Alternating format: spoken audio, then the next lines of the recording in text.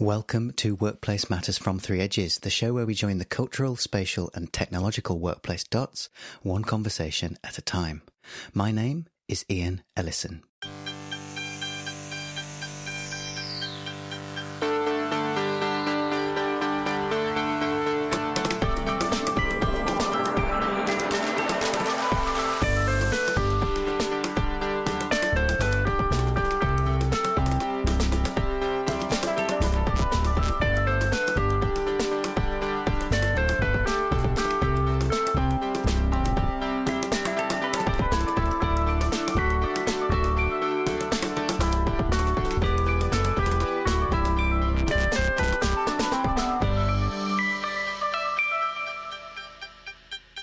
This episode of Workplace Matters is sponsored by the Workplace Leadership Programme, our partnership initiative with the British Institute of Facilities Management. It's time to unlock your workplace advantage, lovely listeners. The first course in the programme, Essentials of Workplace Leadership, is taking bookings for this July and November, and there are limited places. We've put together a really innovative and engaging workshop approach, complete with discovery missions, to gently challenge you and supercharge your workplace insight. We can tailor the course for in-house delivery too, focusing on your own business needs. Head over to BIFM.org.uk and click on courses, then face-to-face to learn more. Or by all means contact us directly at threeedges.co.uk.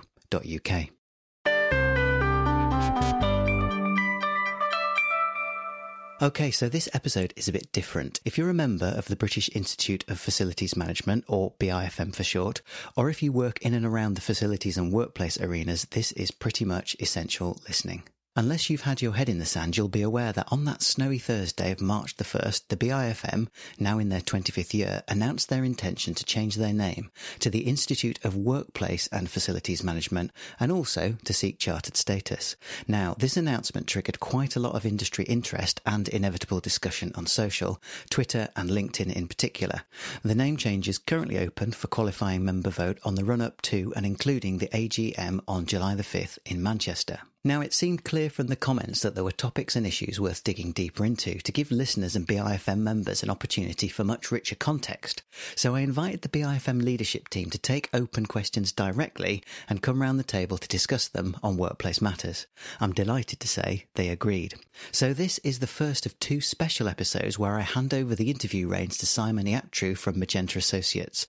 Simon's a seasoned and talented built environment industry journalist, and if you're a regular listener, you'll recognise him from the Workplace Matters Metacast episodes 15 and 16. Simon's joined by key members of the Institute's leadership team, Chairman Steve Roots, CEO Linda Hausmanis, and Director of Insight Chris Moriarty. I'm there too in my professional capacity as Three Edges Director and Workplace Insight Specialist to talk about the research work Three Edges have been doing for the BIFM over the past year or so, and also to keep a beady eye on Simon because I think he fancies himself as the new Workplace Matters podcast host, the cheeky monkey. The BIFM had lots of questions to address, and so there's loads to discuss. Simon's worked hard to combine questions to fit as many in as possible, so I'll specifically thank and name check certain folks at the end of the second instalment.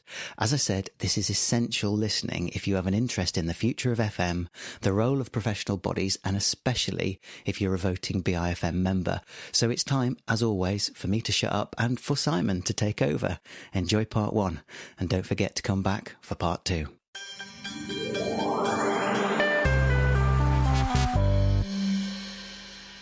As you might have already heard, I'm not Ian Ellison. My name's Simon Iatrou. I'm a recovering journalist now pursuing a career in public relations. I'm content manager for Magenta Associates. We're a specialist in built environment PR and comms, and we dabble in facilities management and property and all sorts. So kind of brand new into this role, and I've actually appeared on the Workplace Matters podcast before as editor of IFM. We're here today with some of the BIFM's leadership team, and Ian is joining us. Chris, you're quite new to this role in a way, just like I am to mine. Yeah, well, new and old. So second time at BIFM. So I'm Director of Insight at BIFM. As I say, second time here. Have spent the last 15 years, majority of which in professional bodies, looking at how professions develop and evolve. The last 3 or so years before I came back to BIFM, spent at Leesman, so working in the workplace industry. Stephen? Yeah, hi. Steve Roots, current chairman of BIFM. Halfway through my tenureship as chair, I'm a facilities manager by trade, so I'm operational, look after a large retail portfolio in the UK. It's just really good to understand where we are, what we're doing, and how we're moving forward. So today gives us that opportunity to sort of discuss that with our membership. Linda Hausmanis, I'm the CEO of BIFM. I've been with BIFM for 11 years. Primarily came here to fulfil BIFM's educational strategy, which was laid down by the board in 2006 to become a regulated awarding organisation. Then took ownership of developing new qualifications and professional standards. So basically I've been sort of moving around the business, sitting in different chairs and different responsibilities, and now honoured to be the CEO and taking the Institute into the next era as a professional body.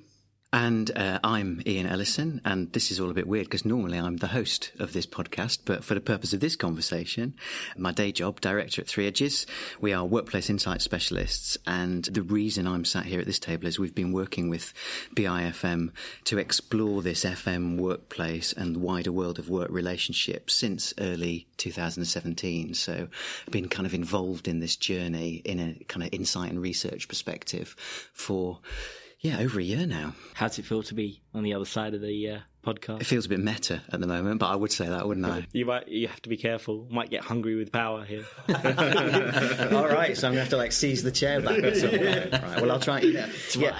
So we're sitting around this table for pretty exciting reasons. 1st of March, the BIFM had a bit of a big announcement. A proposal to change the Institute's name to the Institute of Workplace and Facilities Management, got that right first time, and also to pursue chartership. So I think the purpose of today's podcast episode is to really kind of talk about exactly what this means for the facilities management industry now and in the future, and perhaps give the senior leadership team and Ian sitting on the table today an opportunity to tell members and all other interested parties a bit more about why this is happening. So I guess the best place to start is to talk about what this is and what it's called. I've seen it being referred to as part of a manifesto for change. What is the manifesto for change? In a nutshell, the manifesto for change, it sets out to reposition facilities management and also the Institute, emphasising its ability to make a real contribution to organisations' performance. Too long we've talked about the cost of delivering services rather than being able to attribute the value that good FM brings to organisations. It sets the Institute the twin task of helping members to improve their skills. Still, there's much discussion in the industry about a skill shortage. And to improve their status to meet the needs of modern organisations, to raise the profile of facilities management and the general understanding of the value that it creates. We also want to work towards addressing members' desire for chartered body status, conferring standalone recognition for the FM profession. And this was some of the findings in the research that was carried out last year amongst our members, but also the wider FM and workplace industry. A combination of reframing and charter status will help us achieve our ambition for the profession to realise its true potential. It's fair to say that this already generated a hell of a lot of debate. It seems to be all anyone's talking about. There's a sense that maybe the BIFM has a series of challenges ahead, has done for a number of years. We can maybe frame those as professionalisation. We've always been talking about brand recognition, certainly since I've been in the writing about the sector for the last 9 years. And Linda, you touched on it there, moving away from this perception of kind of a cost-based profession and service to a value-based profession and service. So why now? Why are we having this debate now, and why should it take priority? We're 25 years old. All good organisations need to adapt, they need to change, they need to evolve. If you stand still, you'll fall behind. And I think it's really key that as the industry moves forward, the professional body that is BIFM needs to, ensure that we're at the forefront of that. So it's really important as more emphasis is placed on workplace and we look at how facilities management as a profession, as a skill is evolving, that we really need to be pushing the boundaries. And so it was a really bold step that was made by the board to say this is what we want to do. So we've been working on this for over 18 months now to try and position it to what we want to do. where we want to go. So it's really important that we put it out there. Yes, we knew we'd get some noise, but that was the intention because we wanted an open and transparent debate. Things like today are really helping us sort of go out there and making sure that we engage with the membership. Chris, you joined or rejoined the BIFM, I think 2 weeks before the announcement was made. So it was really kind of out of the frying pan and into the fire for you. You know, to be honest, I don't think I would want it any other way. You know, when you look at careers and stuff, there's always that thing about going back. You know, everyone sort of says, don't go back. And when Linda and I were talking just prior to me sort of signing on the dotted line, if you like, what excited me about it was all the change, because danger of sort of overdoing a quote, but you know, the Einstein thing about, you know, doing the same thing and expecting different results. We've all been to those FM conferences and there's just constantly the same rhetoric coming out and out and out. And you kind of think to yourself, what happens when everyone walks out the door? What do they do? You know, just sort of go back to what they've always been doing and then come back a year later and have the same gripes and same moans. And I think there's always that kind of desperation for a magical solution to appear one day and we'll all get bought into it. So coming back for me, you know, it wasn't the smoothest of kind of landings. I didn't have much time to settle in, but it's something I'm very passionate about. I think it's a wonderful direction to be heading in. You know, a lot of people will see the name change and our intentions. That's the external stuff. That's the big external stuff. But equally, we're doing so much stuff internally. It's just nice to be part of something that is, like Steve says, evolving, but in a very, very exciting direction. And we did let you know before you... Yeah, exactly. I think that's really important. Yeah, I was saying before we started recording, you know, someone said to me, well, you don't hang around. And I thought, it's such a weird thing. Like, what sort of power do people think I have? Like, I arrived and said, well, we should probably change the name, don't you think? You know, I've been thinking whilst I've been over at Leesman that we should change the name. But it's just such a thing. You know, I kind of feel a little bit guilty in that I've kind of parachuted in just when all these guys have been working, like Ian says, in terms of the Free Edges relationship, shows you the length of time that this has been considered, not necessarily the name change itself, but just the sort of making sense of the future of the organisation in the context of the profession. And I kind of come in at the end just when all the sort of hard work's been done. But that's something that can get lost in an announcement because all eyes are on March the 1st and the press release and the information that is revealed at that point. But it's been a real privilege to have been involved within that information providing, data gathering and watching the decision-making process based upon themes. We've looked for the messages, so much of that industry folklore, which we actually all know, and it's there and it gets repeated. But it's like, well, okay, that's all the talk, but what are we going to do about it? What are you going to do about it? And it was a bold step. You know, we looked at why we wanted to do this, and we felt that we get information back from our membership. Members were asking for more, and we could see that. And the opportunity with the work that Free Edges did around the research, that gave some really good feedback around where we're performing well and actually where we're a bit stale and where we need to improve. So, you know, we're a professional membership organisation. We're there for the members.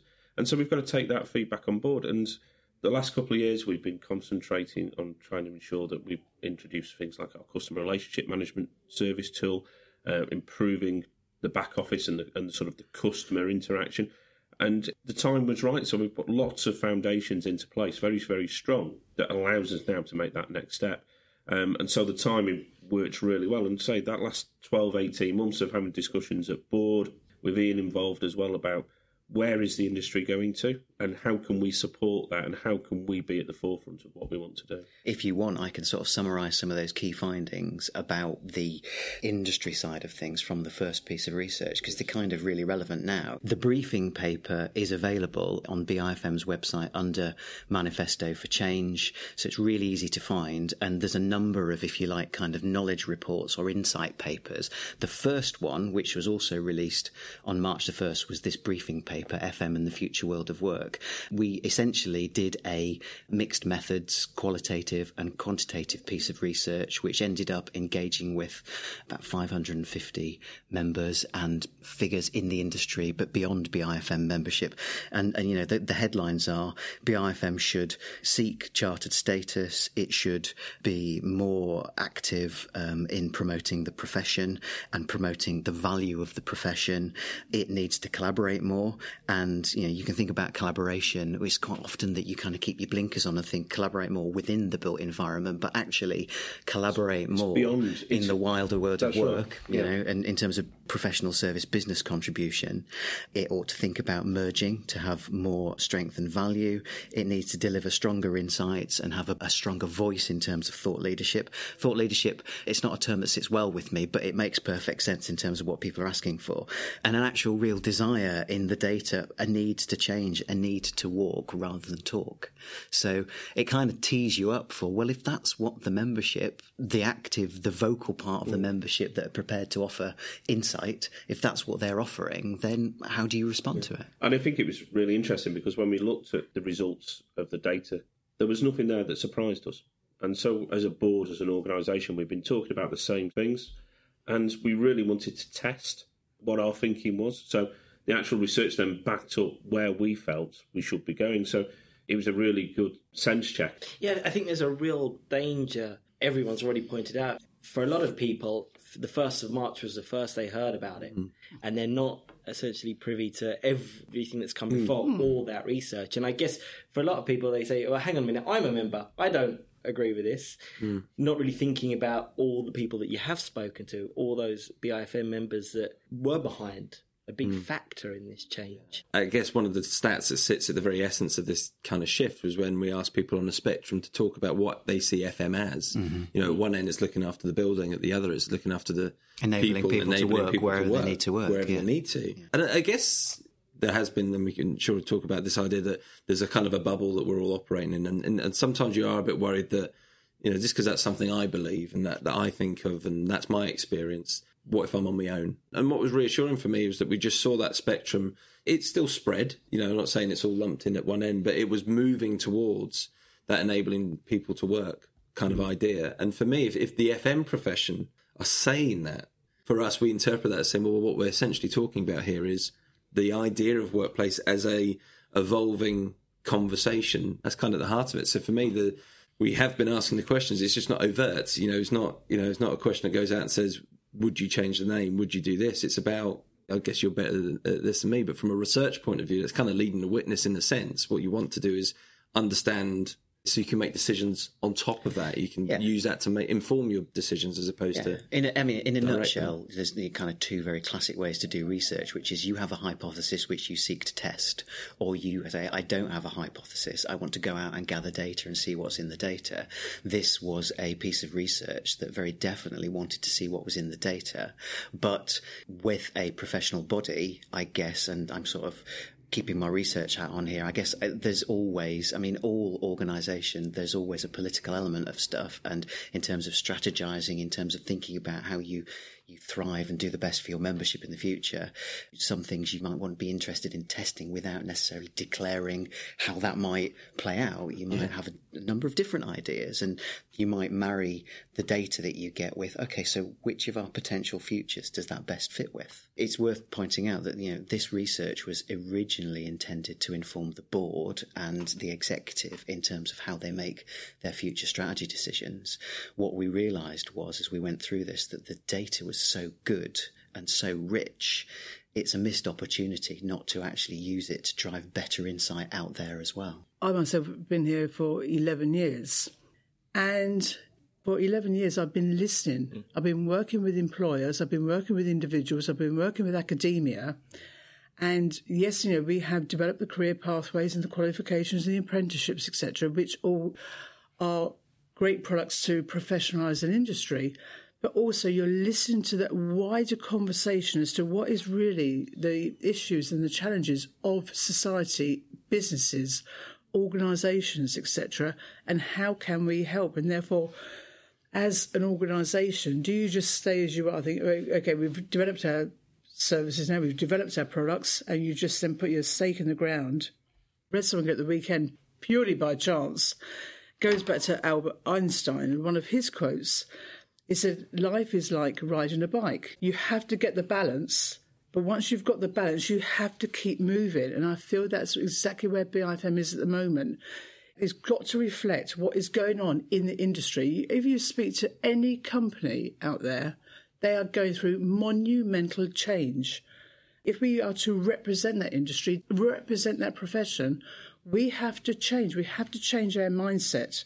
And therefore, we spent, certainly since I've been CEO, I've been sort of looking at the balance here, looking at the sort of capability of the organisation from a technological point of view, a cultural point of view, a skills point of view. Now it's time to sort of start that motion now, and we now have to keep moving as an institute, but also to reflect the growing needs and the changing needs of the profession if we are to really service it. Having written about FM for the last 8 or 9 years and seen this change and seen how popular the idea of workplace has become. I think it's important, though, as well. Workplace is not just about the office, so sometimes that gets lost in the conversation. So workplace is so much more than just an office environment. It's a destination, it can be a venue, so it can be a stadium, it could be a school or a hospital.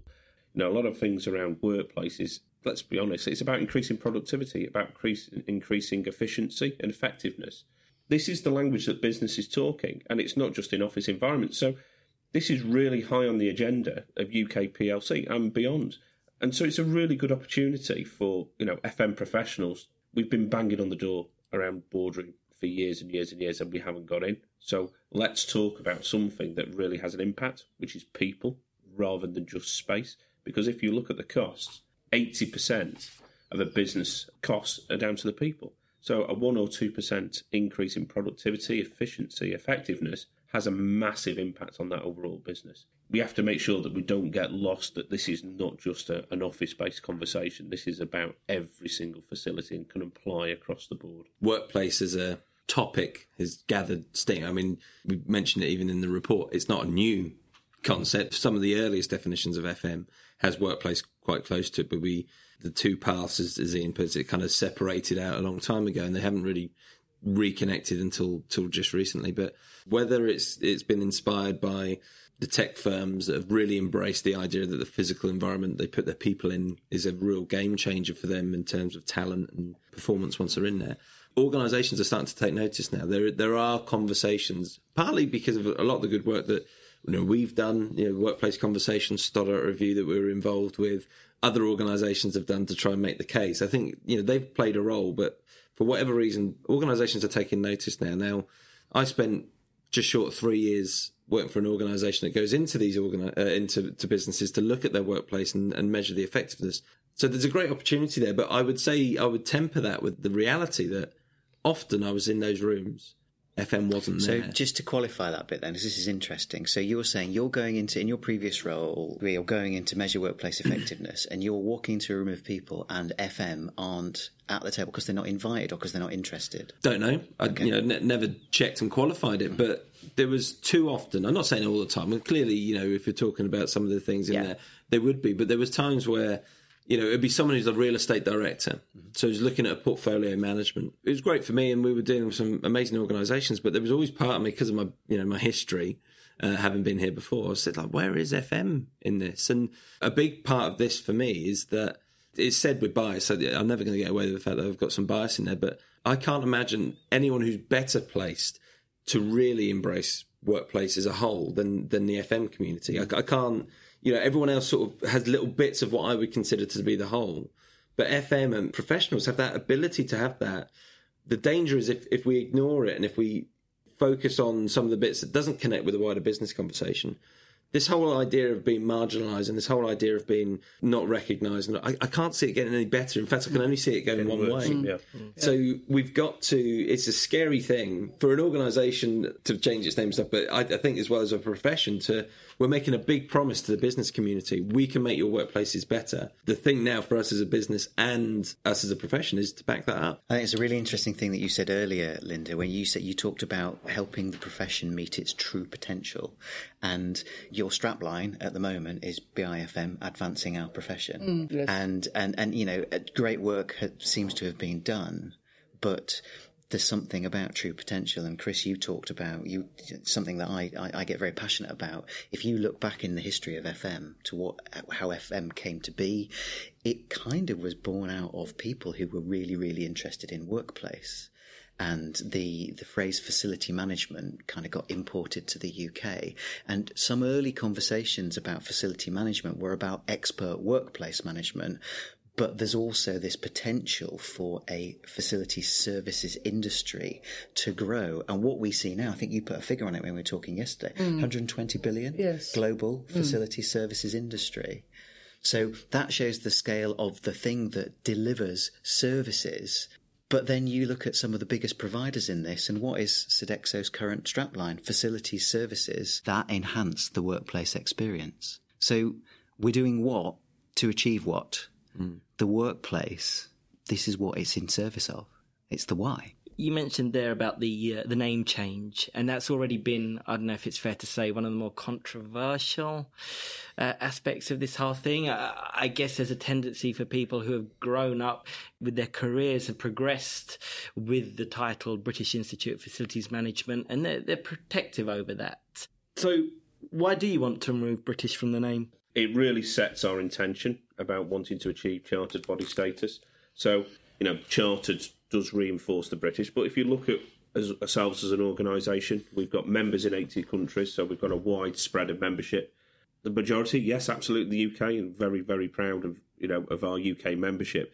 But we look beyond that as well. So for me, it was a really clear intention from day one that we're really positive about what we're doing, about we want to achieve chartered body status.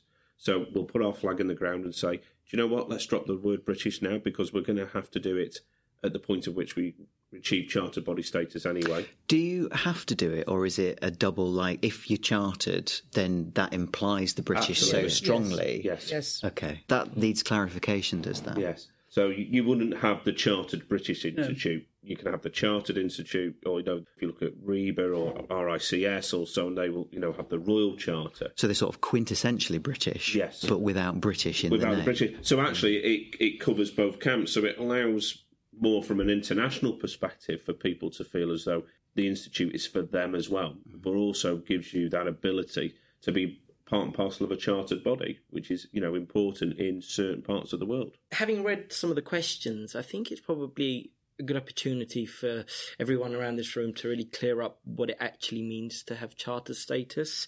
There was one concern from a member mentioning that it might alienate a proportion of the members of the move. I think you're right, Simon. I think there is a misunderstanding. The process is twofold.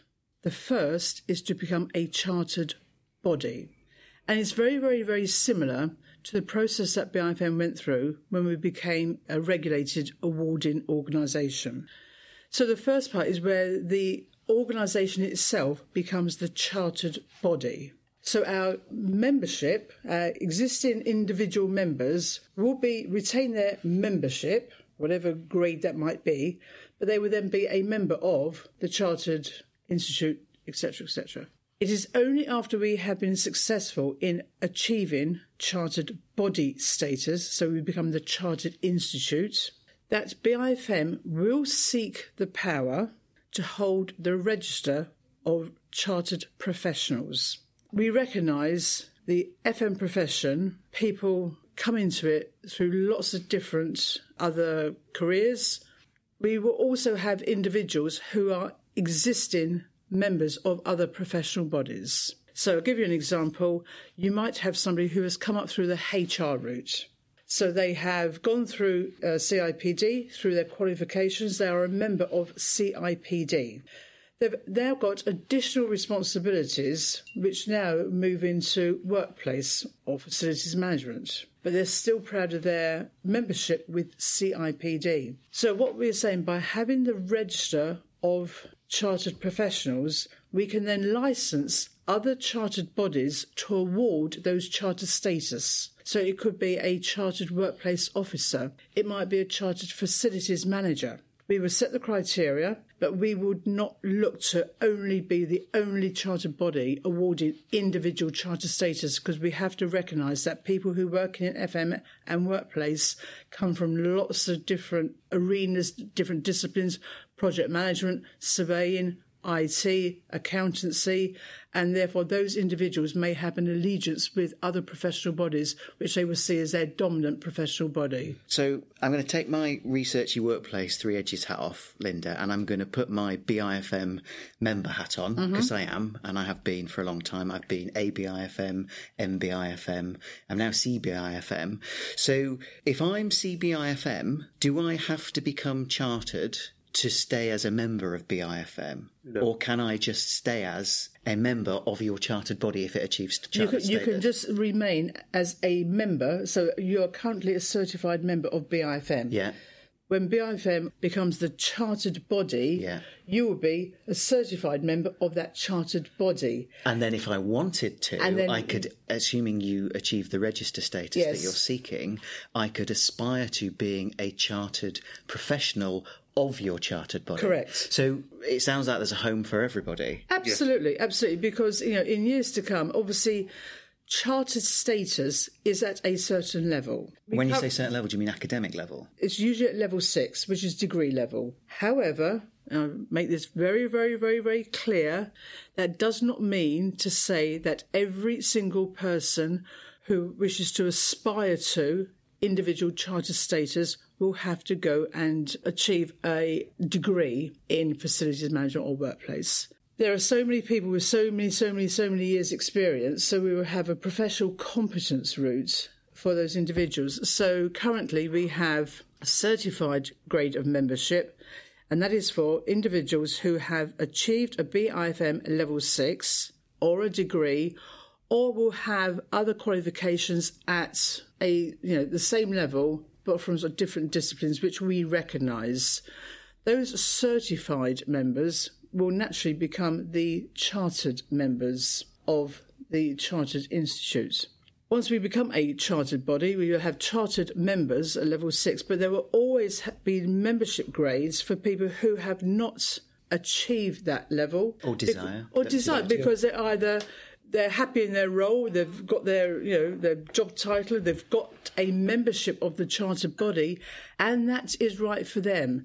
So BIFM has always been absolutely proud to be a very, very, very inclusive professional body, and we will never, ever, ever lose that. So we will never be turning anybody away because they feel an individual cannot achieve that level 6. Can I just ask, you talked there about facilities management being a broad church in that sense, inviting lots of people. But then, Chris, you were talking a bit earlier about this problem that there might be in some parts a bit of a bubble, a bit of an echo chamber. Is there maybe a sense that with all that we're talking about here and all that you're doing, that you're preaching to the converted? Are you missing out on a large proportion of people that perhaps haven't caught up yet? Look, you're always going to get that with any sort of change. There'll be people that are further down the road. There's people that they might have been hearing it and they're kind of excited by it but don't quite know where to start. And there'll be people that, it's all kind of new to them and that can sometimes be uncomfortable. And, let's be honest about that. My sense is that we aren't preaching to the choir fully. I don't think it's fully like that, because actually a lot of my contacts from my previous role where would consider themselves part of that workplace community, their kind of attitude to us was, well done for catching up.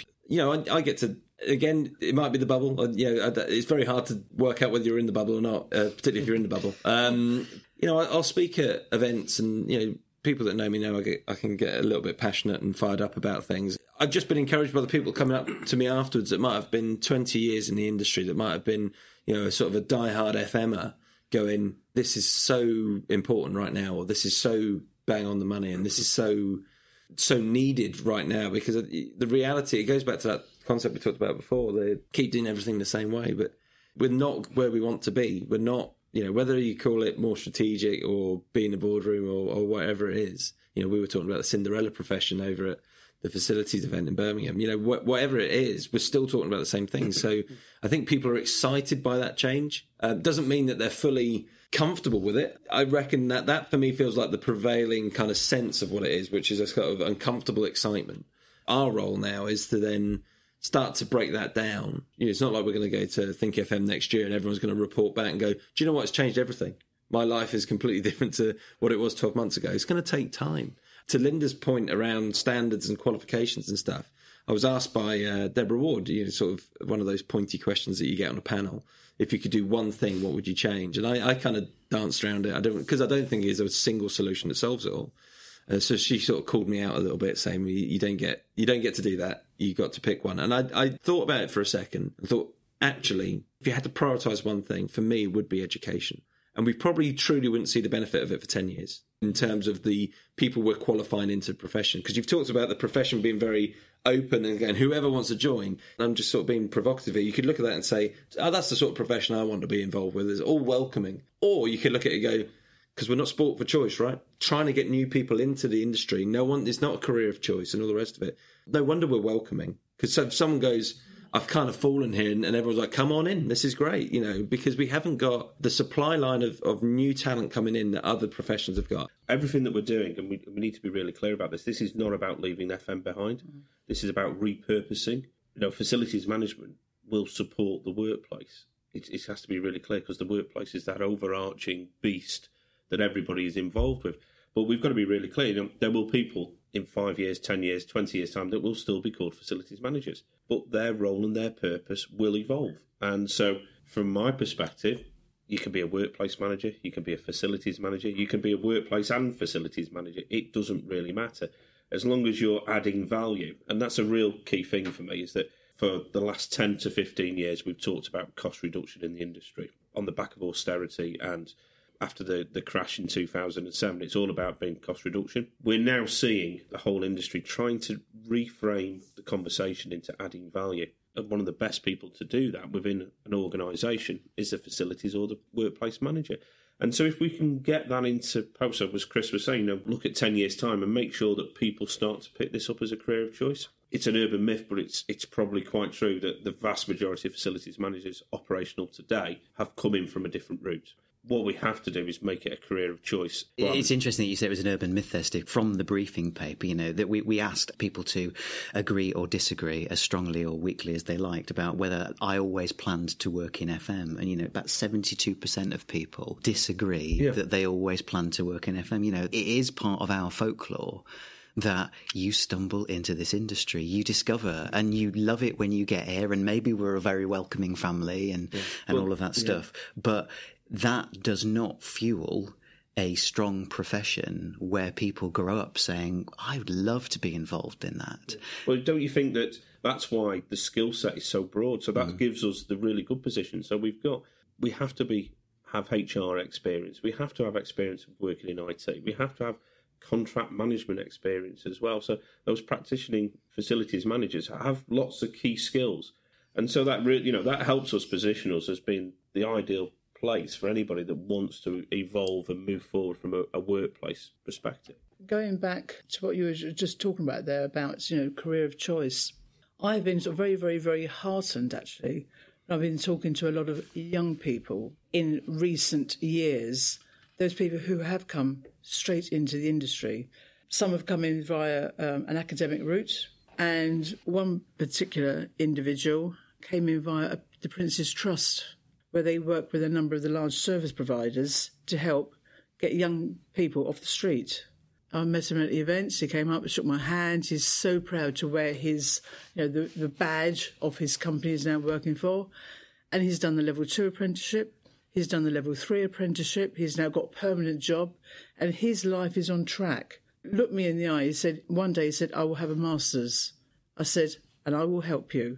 In sort of mentoring and coaching and all the rest of it, I will give him that support. Obviously, he hasn't got the support from the Prince's Trust now. He's got the support from the organisation, but any additional support. And that really heartens me that we actually, what we have created, as an institute, enables people either to leave school, go to university and get a degree in FM, or in actual fact, come up through that apprenticeship route, but then go on to that academic achievement. I'm hoping that in 4 years' time, 5 years' time, we will not be talking about a skill shortage. We will not be talking about, it's not a career of choice. We've got to start nurturing that. There's no evidence that it's happened so far, is there, properly? It's not fully switched on. It's that thing, again, that you said about true potential. Does workplace unlock true potential because of that more attractive? Some of the story about, the West Coast organisations making, let's be honest, sort of workplace more sexy. Some of this is, I think, about timing. There are times when ideas are right, and there are times when it's either too early or they missed the boat. But sometimes this is about timing.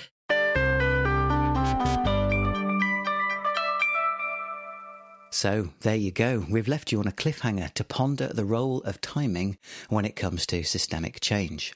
The second instalment is already live, so either dive straight in now or as soon as you've got another 30 minutes or so of listening time. I'll do a bit more of my usual reflective roundup at the end of part 2, including name checks and thanks for submitting questions. But do please remember, if you are a BIFM member who can vote on the proposed change, you can do this either electronically now, check your emails, or in person at the AGM in Manchester on July the 5th. It would be fantastic if the result reflected a significant proportion of the membership, and it's the same story as with all elections. If you don't exercise your right to vote, please don't let me hear you grumbling about the outcome. If you're enjoying the show, please leave us a review on Apple Podcasts. It really does help us spread the Workplace Matters word. The Workplace Matters theme tune was written, performed and produced by the supremely talented Handspan.